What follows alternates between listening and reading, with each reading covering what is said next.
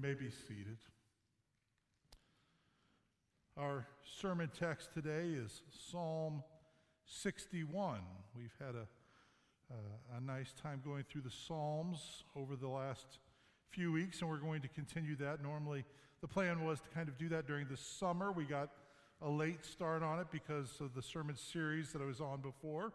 And so we're going to go a little bit into the fall with the Psalms. They've been a real blessing to my soul, and I hope to yours as well. We look today to the 61st Psalm.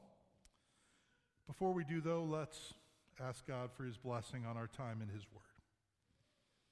Heavenly Father, thank you that you've given us your word. We thank you specifically for the Psalms. What a blessing that they are to us and that they speak to every part of life. For the times when we are joyful, they give us words to express our heart. For the times when we are awed by your majesty, again, the words are given to us in the Psalms.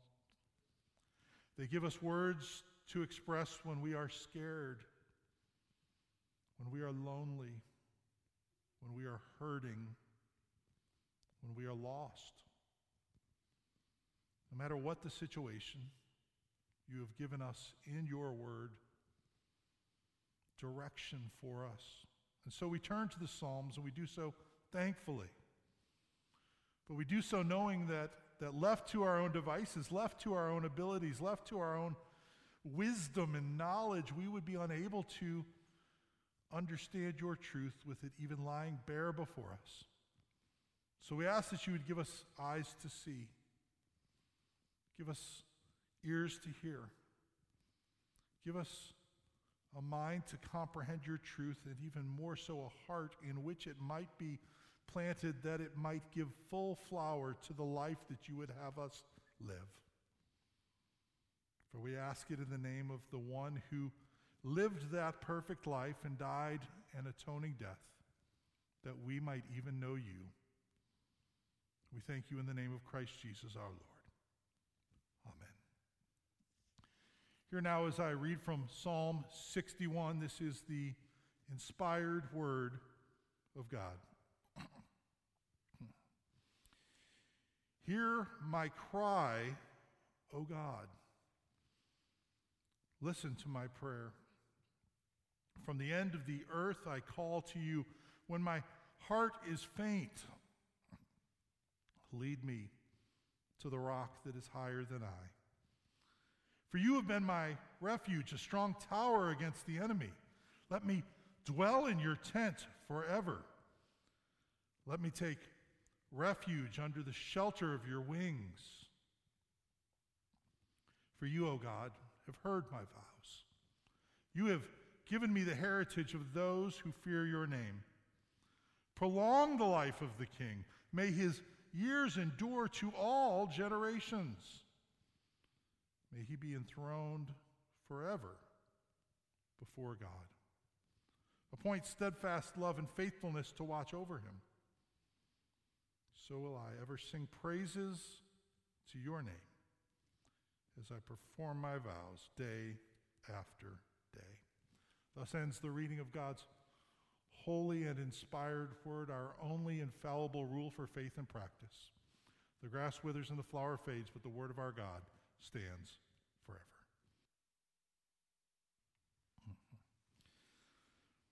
Have you ever had that dream? You know the one where you find yourself in some sort of mortal danger. Maybe it is someone or something pursuing you. Maybe it is some kind of unforeseen trap that you've fallen into.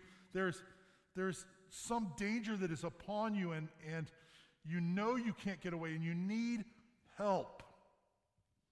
And so you go to cry out for help. You go to scream, help! But what comes out instead is nothing. Have you ever had that dream? I've had that dream many times. And you're trying to scream for help, and nothing comes out. There's no words behind your desire or fulfilling your desire to seek for help. There you are in dire straits, no one to help you, no way to alert anyone to your peril. Sometimes, though, it's not a dream, is it? Sometimes it's a very real situation. Sometimes you find yourself, maybe not in physical danger, but in emotional peril or spiritual peril or just an overwhelming sense of gloom. And there are no words that you can express to alert anyone of the need that you have for help. You can't find any way to express the longing you have to be delivered from the deep darkness in which you find yourself. That is where David was when he wrote this psalm. And yet he knew that there was one to whom he could speak. There was one to whom he could address his thoughts, one that he could speak to, and he knew he would find deliverance. And that one, of course, is the Lord. He knew he was in trouble and couldn't save himself. But he knew he could turn to God and find salvation. And ultimately, he knew that there was a way that his life must be lived in light of those first two facts. So first of all, we see the fact that he knew he was in trouble and couldn't save himself. It was a pressing need. We don't know exactly the historical background behind this, like many of the other Psalms. Some of them do tell us what exactly they speak to, which situation, but in David's life, there were many troubles. He had many difficulties. He had the crushing weight of being the king over God's people. That in and of itself would be a great trial, even if things were going well. Of course, they didn't always go well. Even before he assumed the mantle of the throne, he was pursued by Saul, even to the point of nearly being killed. After becoming king, he had all kinds of trials where he was, as Randy mentioned before, his own worst enemy, where his sin caused him great trial and difficulty and sorrow and pain.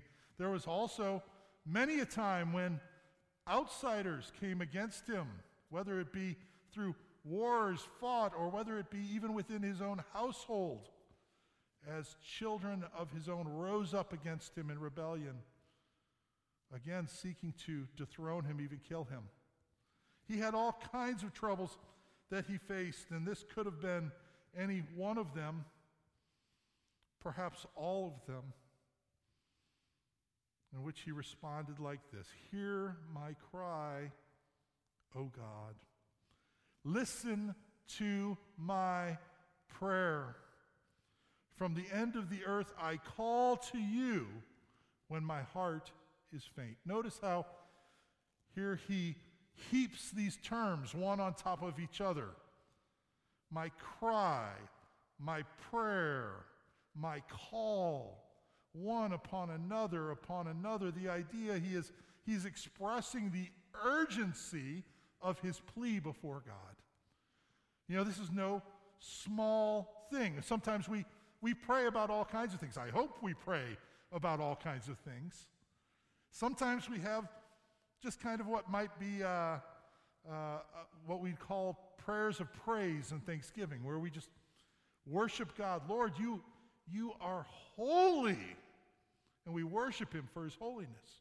Lord, you are mighty, and we worship him for his might and his greatness. Or even we thank him for the things that he has done for us. Lord, thank you so much for the blessings that you have showered upon my life. They're so undeserved, and I'm thankful for them. So we have prayers of praise and prayers of thanksgiving. We also might have prayers of confession and repentance. We include that in our service every week because that's an important part of our prayer life, right? That's part of our devotional life with God ought to be times of confession and repentance. That's why it's part of our service each week. It's because we want to model that so that all of our life might be in the shape of the gospel. We might have a a cruciform-shaped life, shaped like the cross, where we realize that God is holy and we are not, and we come before him and realize that our great need is for forgiveness of our sins. That we cannot come before him rightly and observe him face to face because he is holy and we are not. That's what the whole point was with Moses coming before God. He says, God, I want to see you. I want to behold your glory. And Moses says to him, silly man, you can't do that.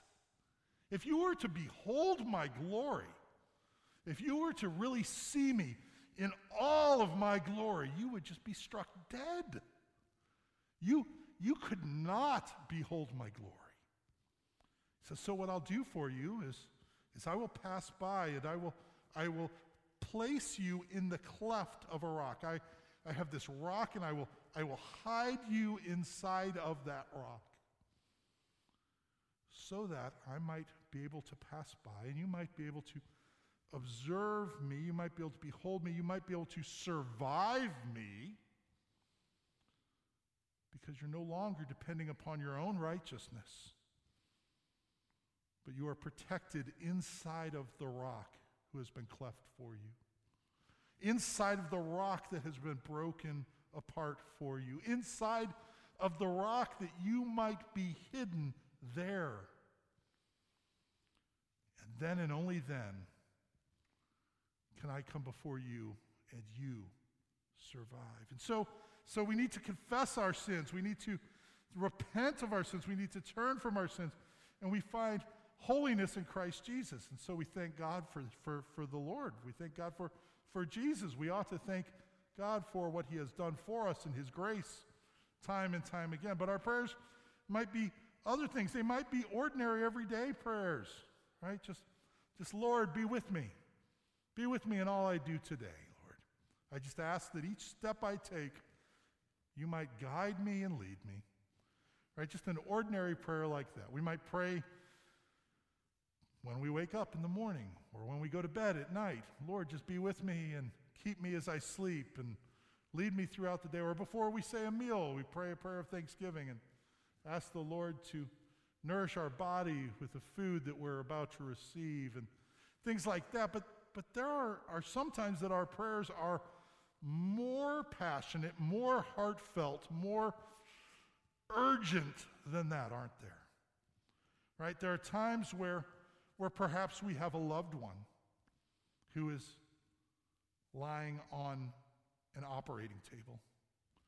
And there is a surgeon who's performing a procedure on them. And depending how the surgery goes, it will mean either life or death. The prayers that we pray in that moment aren't quite the same prayers, are they, as, bless my food, Lord, amen. Right? There's a deeper level of passion, a deeper level of urgency that we have in those moments. And that's where David was. Right? He says it in verse 2. He says that I pray this way when my heart is faint. David feels tired. He feels wearied. He feels broken.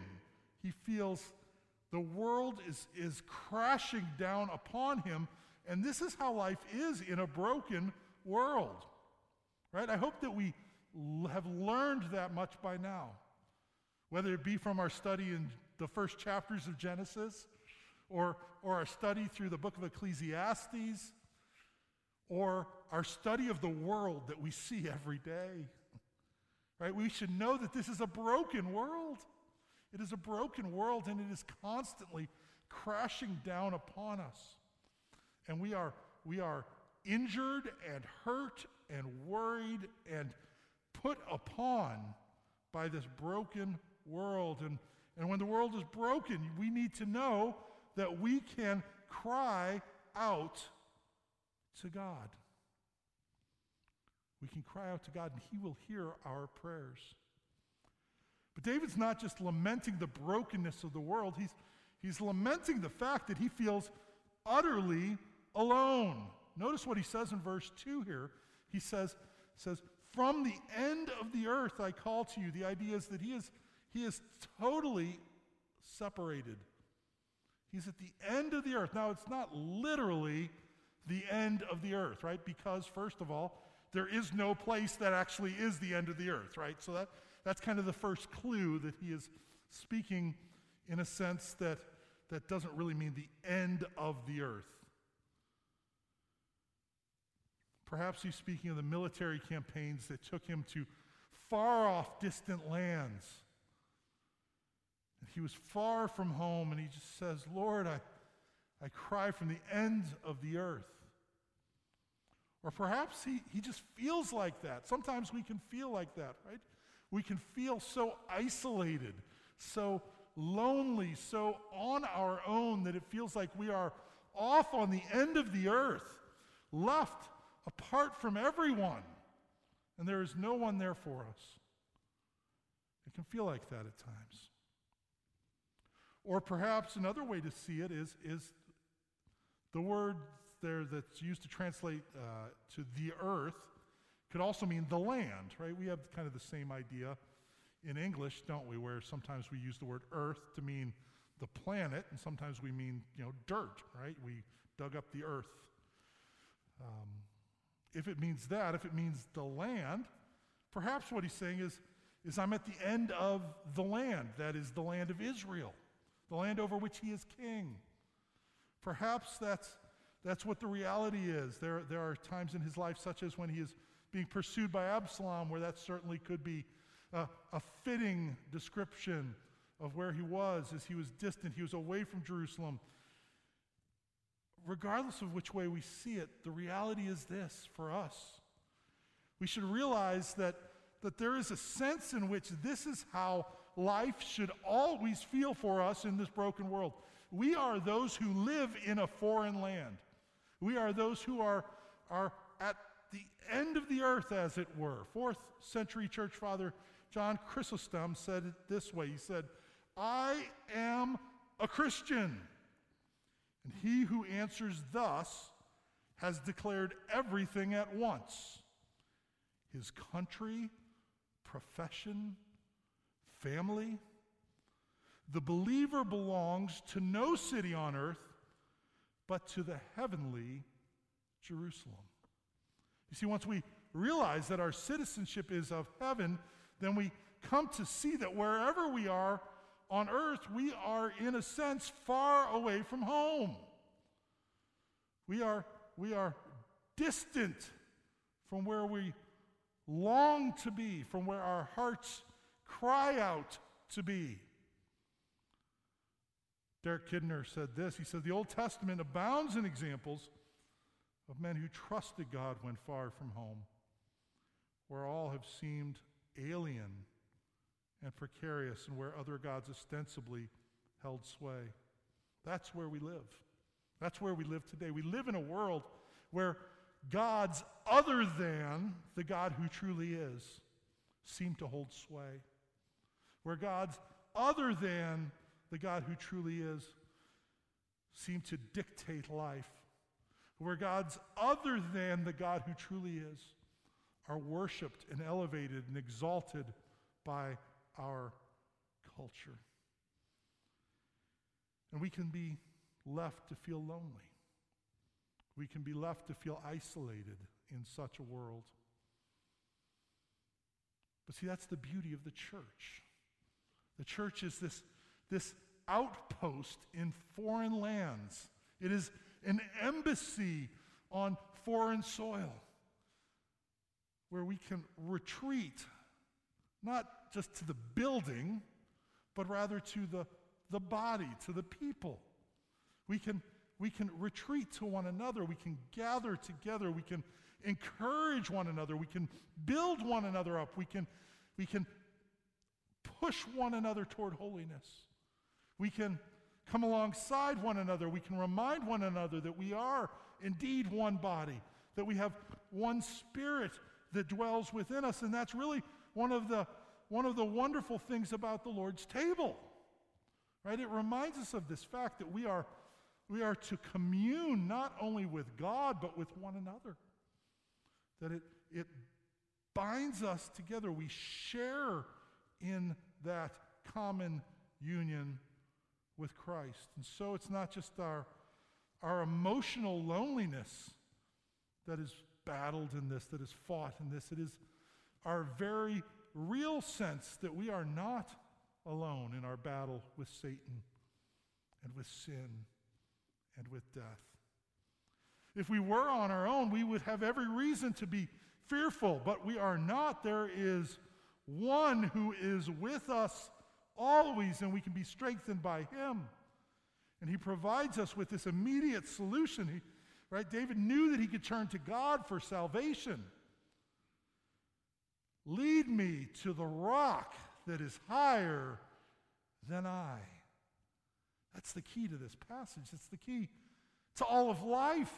Lead me to the rock that is higher than I. What does he mean? Well, I mean, some people would say he's talking about military strategy here probably, right? You know, you want to get the high ground, because if you have the high ground, that's a beneficial place to be. It's always, you know, even kids who have played King of the Hill know that, right? It's easier to maintain the high ground than it is to try to gain the high ground.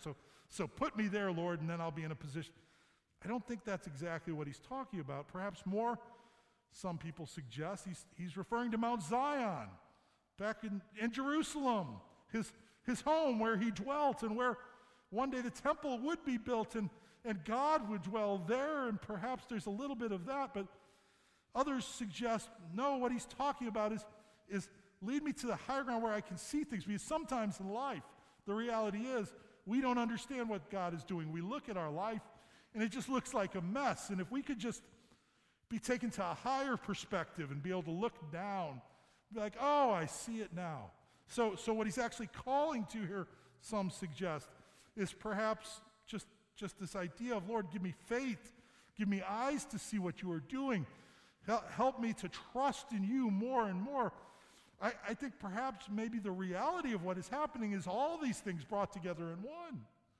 All these things brought together in one in the reality of the gospel, who Jesus Christ is, because he is all those things and more. What is it that Jesus said to his disciples in Matthew 16? They came into Caesarea Philippi, and he asked them, who are the people saying I am? And they responded, some say John the Baptist, some say Elijah, others are saying that you are Jeremiah or one of the prophets. But he said to them, asking them a question, asking them not just any question, but really an important question, really the most important question he would ever ask them, and frankly, the most important question that any of you will ever have to answer as well. This is the question. He said, but who do you say that I am? At the end of the day, that is the most important question you will ever answer. Who do you say Jesus is? Who do you understand Jesus to be? Well, Simon Peter responded, you are the Christ, the Son of the living God. And Jesus answered him, blessed are you, Simon Bar-Jonah, for flesh and blood has not revealed this to you, but my Father who is in heaven. And I tell you, you are Peter.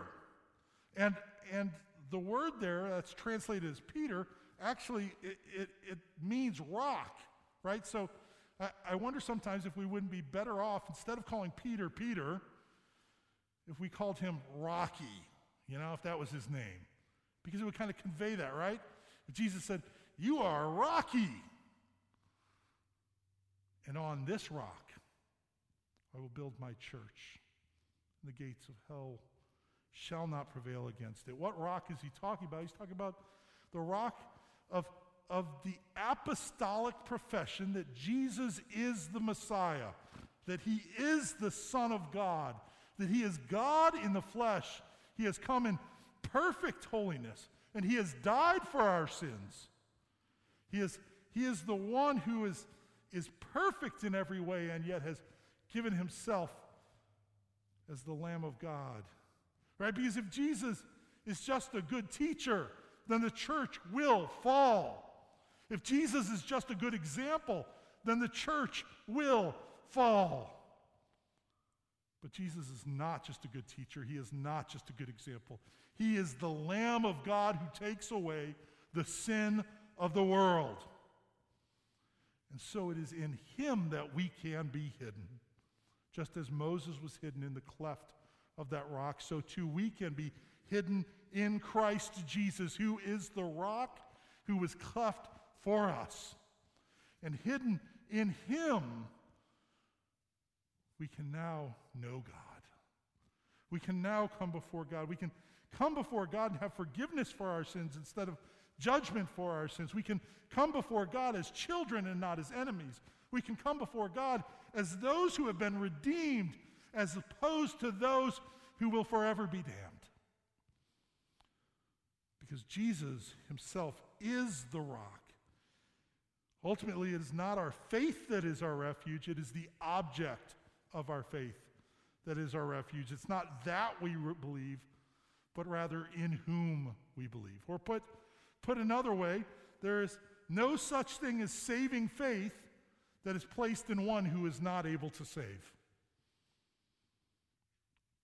You see, we're saved not because our faith is strong, but because our Savior is. He is the rock of ages. And David knows that. David is confident that his Savior will use his great strength on his behalf. Why?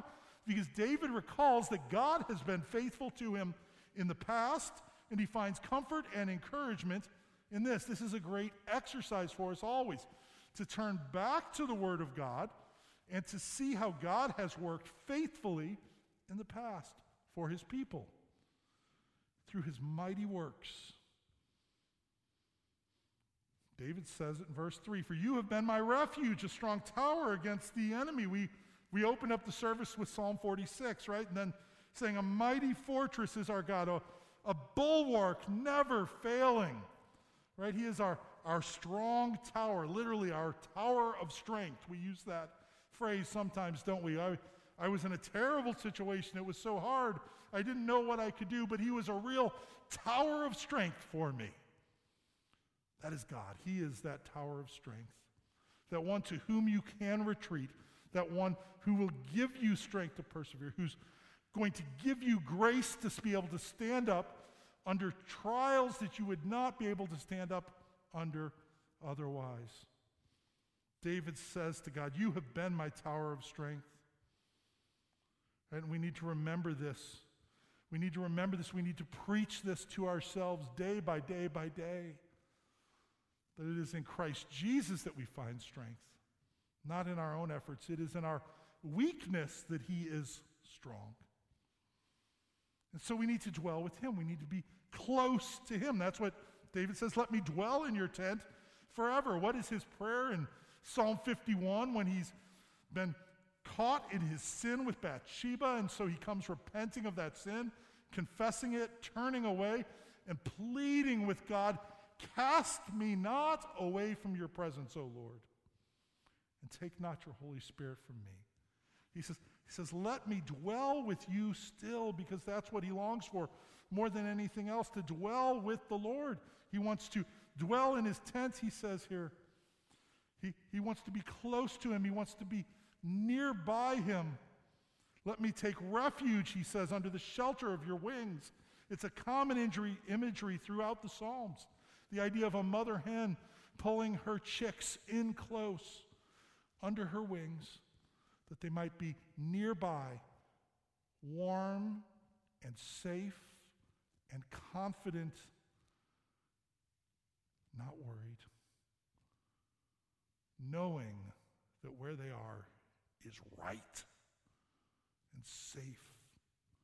That is the imagery that David uses here of God. He wants to take shelter, take refuge under the shelter of his wings. And it's a beautiful thing. Do you see the progression that happens in his prayer up to this point? He starts off, he says, "I'm in trouble. I'm at the ends of the earth. I'm all by myself. Lord, just put me on the rock that's higher than I. Just help me out that way," right? Is this inanimate object that just happens to be there, put me on that rock. On second thought, he says, no, actually, put me in a strong tower, that's been built specifically for progression and fortitude and strength, and it's more purposeful and intentional than that rock. Actually, now that I think about it, Lord, even more than that, bring me into your tent so that I can be in your house, near you. But that's not enough either, Lord. Let me get close to you. Pull me into your breast. Let me be safe under your wings. It's a picture of the Christian walk, is it not? We just want to get closer and closer and closer to God. That should be our heart's desire. Not because it's the right thing and we have to tick off some check marks here on what we have to do. No, not because of that, but because we have seen his glory. We have seen his grace. We have seen his goodness. And in Christ Jesus, all of these have been made manifestly present to us and applied to us. And we realize just how wonderfully blessed we've been, and we just long to be close to God. And so that's why we come to worship him together. We come to worship him not because we get Jesus points for being here, but because we have to worship. Not in the sense of we have to or else, but in the sense that we have to and that I can't help it. I have to be there. That's the point. That's the sense. That's what David's getting at. And he remembers God's faithfulness. Much quicker now through the rest of the psalm. He remembers his faithfulness. He says, you, O God, have heard my vows. He knows that God is faithful to hear our prayers and to receive our worship when we come rightly before him.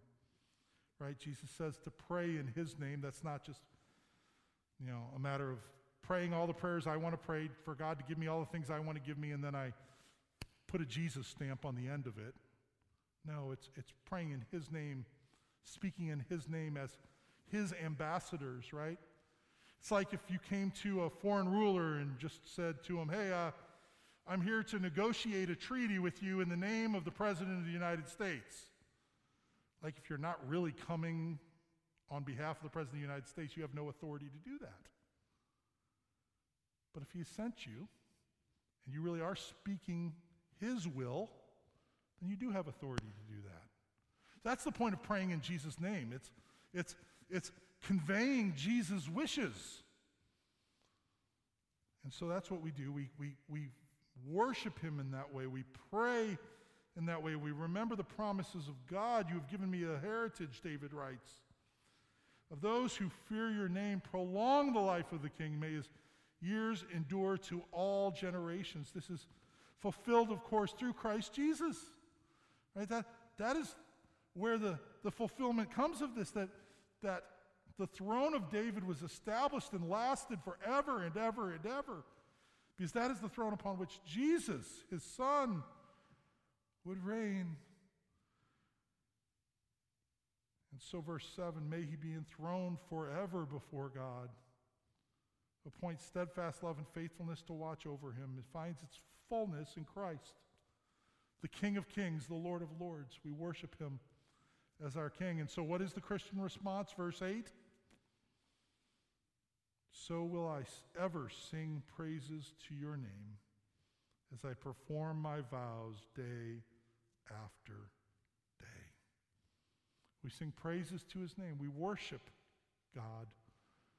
We worship Christ Jesus. We do it corporately here together for sure, but even in life in general, we should live lives of worship. Our lives should be lived to the glory of God in all that we do, not as a perfunctory duty, but in response to the great grace that's been shown to us. We develop this heart, or perhaps better put, God gives us this heart as we look to the cross. Right? As we look to the cross, for it is there that we see the mercy of God that makes enemies into adopted children. We look to the cross because it's there that we see the holiness of God that refuses to budge even 1 inch on sin. We look to the cross because it's there that we see the love of God that refuses to allow even one of his own to be left behind. We look to the cross because it is there that our sins put his Son to death. We look to the cross because it's there that his Son said, Father, forgive them, for they know not what they are doing. So we look to the cross, to the finished work of Jesus, and we see his salvation. We see his salvation, and in light of the cross, we see the inauguration of his kingdom, and we look forward to the consummation of his kingdom when all things will be made right. And so today we come to the table. We come to the table joined by a common confession in one body with one Spirit, with one Lord and one faith, one baptism, one God and Father of all, who is over all and through all and in all. We come together no longer alone, no longer lonely, no longer off at the ends of the earth by ourselves, but rather bound together as one in Christ Jesus. In your bulletin, you'll see the words of the Apostles' Creed printed. Whenever we partake of the Lord's Supper, we proclaim these words as a means of professing our common faith. Not just our common faith one with another, but our common faith with all who have trusted in Christ Jesus in ages past. And so we share these words together now. Would you read with me the words of the Apostles' Creed, again printed in your bulletin? Christian, what do you believe? I believe in God, the Father Almighty, maker of heaven and earth.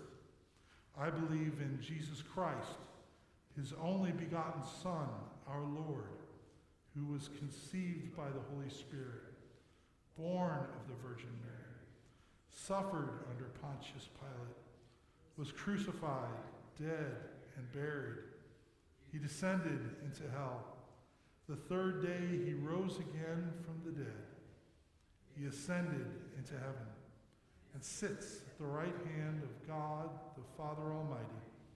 From there he shall come to judge the living and the dead.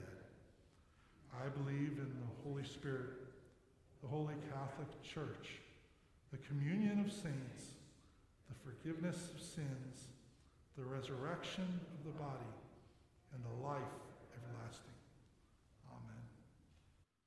The Apostle Paul, speaking to the church, speaking to those who held to that confession, the confession that believes in the Father, the Son, and the Holy Spirit, the confession that believes that Jesus has died for our sins, was buried and rose from the dead and ascended on high. That confession that believes he will return one day, but for now he has given us his Spirit, that his Spirit might dwell in us as we look forward to that day of resurrection and life everlasting. Speaking to those who believe these things, the Apostle Paul said, I received from the Lord what I also delivered to you, that the Lord Jesus, on the night when he was betrayed, took bread. And when he had given thanks, he broke it and said, This is my body, which is for you. Do this in remembrance of me. In the same way also he took the cup after supper, saying, "This cup is the new covenant in my blood. Do this as often as you drink it in remembrance of me. For as often as you eat this bread and drink this cup, you proclaim the Lord's death until he comes." Would you pray with me? Our Lord, we thank you for this great gift of the Lord's Supper. We thank you that you give it to us that we might actually feel with our fingers and taste with our tongue, that we might have all our senses incorporated, and that we might taste and see that the Lord is good. We pray that you would help us to trust in you more and more.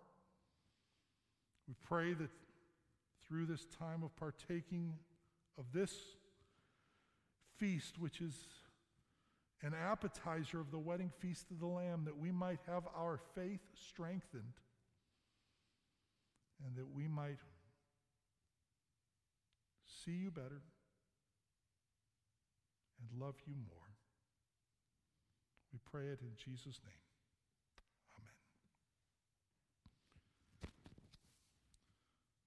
Our Lord is with us always. And what a beautiful gift that is to have his presence with us each and every day, but in a special way. In the Lord's Supper, he has given us his body. And to all who trust in him alone for their salvation, forsaking their own works and looking only to his, he says, "Take, eat. This is my body."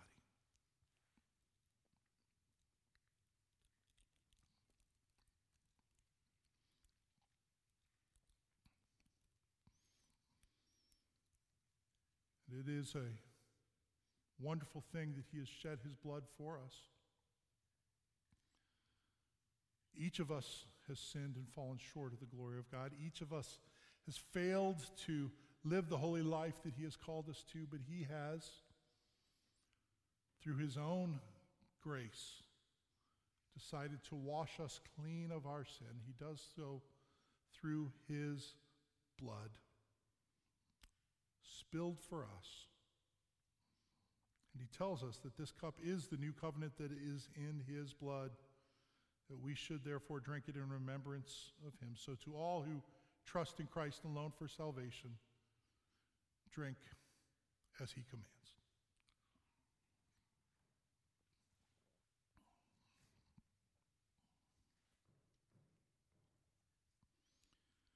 We come to the table somber. We come to the table realizing that it is a great sacrifice that has been made for us. We come to the table proclaiming the Lord's death, which is a sad thing. Nobody looks forward to funerals. But there is a beautiful thing with Christ Jesus in that though he died, he rose again. And he lives forevermore, and he shall return. And so there is a sense in which we proclaim his death joyfully. And we sing together now hymn number 196, "At the Lamb's High Feast We Sing." Would you rise, please?